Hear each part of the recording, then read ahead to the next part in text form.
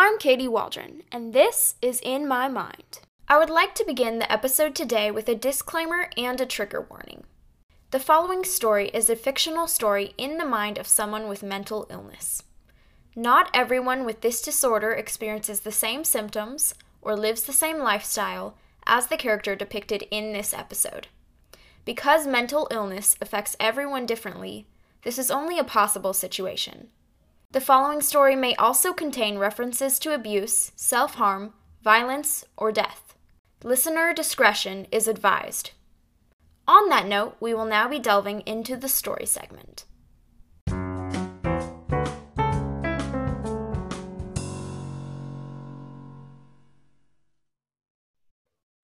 I always had to be here, in this environment. It didn't matter how I got here or how much harm I put myself through to get here, I just had to be. Here in the hospital, I felt a sense of belonging. The doctors and medical staff were so kind to me, so nurturing, and constantly checked in on me. Here I mattered. I wasn't just another patient, I was part of a family. Recently, my trips had become very frequent and my debt was piling up, but I couldn't escape the compulsion. When I was recovering or had already recovered from illness, I would induce it again on myself. Before you ask, I've never understood where this obsession with physical illness and the attention I received from it had stemmed from. I suppose it all started with a trip to the hospital when I was 5 years old. Then I was going through a phase where I constantly tried creating potions, which consisted of making different mixtures of drinkable substances in hopes I would be able to make something magical. I had poured myself half a cup of orange juice and searched through the cupboards for something I hadn't used in a mixture quite yet. I found some liquid beneath the sink in a large white jug and decided that was my best bet. When I mixed it into the orange juice and took my first sip, I noticed that it was immensely bitter, but I drank it anyway. Halfway through the cup, my stomach started to hurt and cramp, and I clutched it in response. My mother came into the room at that moment and noticed the white jug on the counter and my hand on my stomach. Assuming the worst, she rushed me to the hospital. I remember being so upset to leave and wishing I could stay. I felt a sense of comfort there that I hadn't felt in my own home. It was that trip that resulted in me frequently finding ways to return to that environment, to return to my friends at the hospital. This obsession continued throughout all of my childhood and still affects me today. What started with putting chemicals under the kitchen sink into drinks became much more serious. Just a couple months ago, I began eating small amounts of arsenic.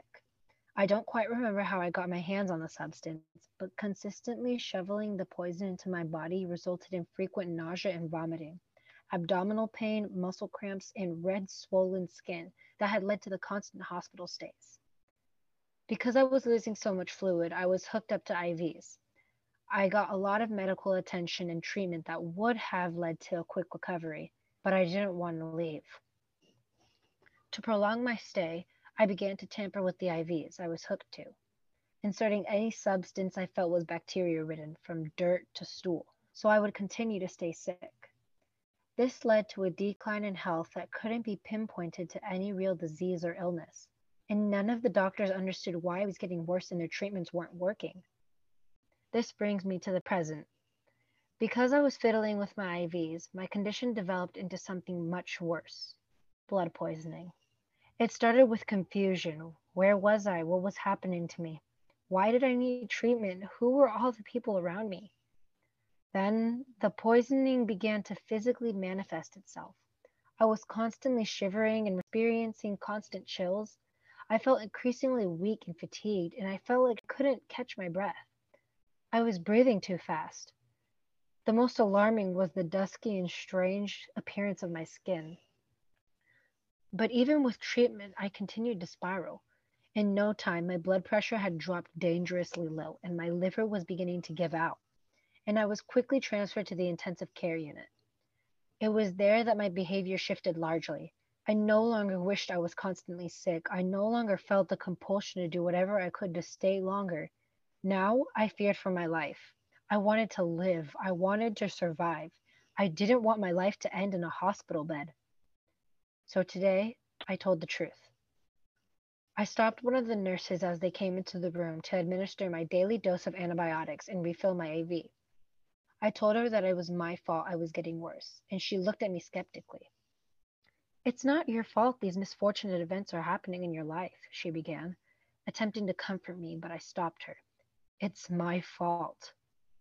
I gulped and took a large breath in, knowing full well that as soon as I admitted to the pain I've been inflicting on myself, everything would change.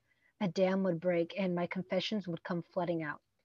Please go get the doctor. I would like them to hear this too, I requested. Soon, my most trusted medical professionals stood at my bedside, and it was then that I began to tell my life story. It started with the orange juice, with the compulsion that rooted from it, and quickly worked my way through my life of self-harm and my obsession with physical illness. It was then, reflecting on my past, that I realized what I had truly been doing to myself. It was there, in that hospital bed, that I saw my obsession for what it was. Slow and steady, I had been killing myself from the day this compulsion began. And now, when I felt like I was at the end of my life, I wish I had never begun at all.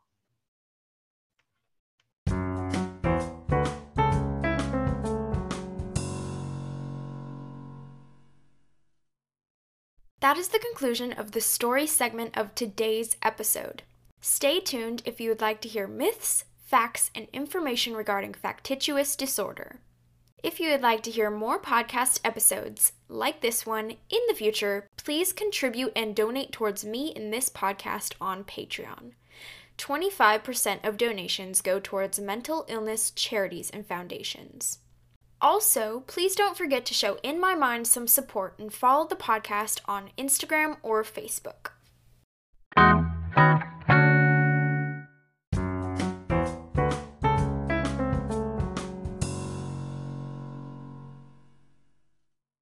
Even though factitious disorder is a treatable and diagnosable illness that can both mentally and physically impact those who have it, it is still widely assumed that there is no treatment available for those with this disorder, that this disorder only impacts those who have it, and that there are not many recognizable symptoms of factitious disorder. While it may be hard to diagnose and find treatment for factitious disorder, as many people who suffer from it are good at masking the truth, those suffering from this disorder are not helpless as portrayed by the media, and oftentimes the symptoms of their disorder have a large impact on the people around them. My goal today is to dispel a couple of myths about this disorder. Myth 1. Factitious disorder only affects those who have it. There are actually two types of factitious disorders. The first is factitious disorder imposed on self. Those with this disorder intentionally fake symptoms, exaggerate, or impose injury and illness on themselves, often for attention. While this obviously affects the person who has the disorder, it also affects all those who support them. Their family, friends, and health workers have all been deceived by their lies, or haven't recognized the symptoms of self-imposed harm, and this can seriously harm relationships, especially if the foundation is built on a lie. The second is factitious disorder imposed on another. Those with this disorder, especially those with a caretaker role, such as a parent, intentionally fake symptoms, exaggerate, or impose injury and illness on the person they're caring for. They often do this for attention. This obviously affects the person being cared for and is actually considered a form of abuse. But along with that, the people around them tend to believe their lies and support them as well, and fail to recognize the lies or abuse happening in that relationship. This obliviousness can encourage more of the same deceitful behavior, which is very harmful to all those involved. In summary, factitious disorder affects others, and not just the person who has it, in both cases. Myth 2. Those with factitious disorder don't have many recognizable symptoms. There are actually many symptoms that those with factitious disorder exhibit. Knowing these symptoms can help healthcare professionals, family, and friends distinguish real infirmities, illness, and injury from fake or self-imposed infirmities, illnesses, and injuries. Here are some of the symptoms. They may have inconsistent symptoms, or may have conditions that get worse for no reason and don't respond as expected to treatment. Often, they will be found seeking treatment from many doctors, even using fake names, have a reluctance to allow doctors to talk to anyone besides them, stay in the hospital frequently, exhibit eagerness to have frequent testy or risky operations, argue with doctors and staff, and have few visitors when hospitalized. Myth 3. There is no cause for factitious disorder. This isn't entirely a myth, as the exact cause for this disorder is still unknown. However, there are many things that pose as risks for developing this disorder, such as childhood trauma, a serious childhood illness, the loss of a loved one, past experiences of illness or injury that brought attention, poor self-esteem or depression, working in the healthcare field, or a desire to be associated with healthcare workers or facilities. And lastly, myth 4. There is no treatment available for factitious disorder. Treatment is available for many mental illnesses, including factitious disorder. A primary care doctor can help those with factitious disorder create a treatment plan, manage their needed care, and schedule visits to other healthcare professionals. Psychotherapy can help them develop coping skills, control stress, and learn to find attention in healthy ways. Medication can help them treat other mental health disorders, as anxiety and depression often coincide with this disorder. And lastly, in severe cases, hospitalization may sometimes be necessary to keep one safe and treat them. Some home remedies for this disorder include sticking with a treatment plan, having a primary care doctor, remembering the risks of needless surgeries and tests or self-inflicted illnesses and injuries, resisting urges to find new doctors or run to a new hospital, and finding someone to confide in.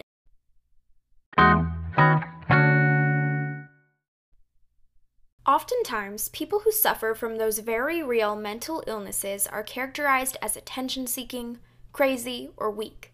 They are often cast aside or judged for something that needs to be acknowledged and accepted. I invite you all to help correct assumptions and misconceptions about factitious disorder and continue to educate yourselves and others on the challenges and facts regarding this disorder. For more facts and information on factitious disorder, feel free to check out clevelandclinic.org, mayoclinic.org, and helpguide.org, which are all useful platforms in educating oneself on mental illness and the steps that can be taken to diagnose and help with this illness. I used these platforms to help create this episode of In My Mind.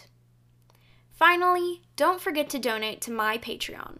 This month, I will be donating 25% of all profits I make from Patreon to the Brain and Behavior Foundation, which aids in the research of many mental illnesses. All donations, no matter how much, are significant in helping me continue to spread awareness about mental illness and the truth behind many misconceptions we see in the media daily. I'm Kadie Waldron, and thank you for tuning in to this episode of In My Mind.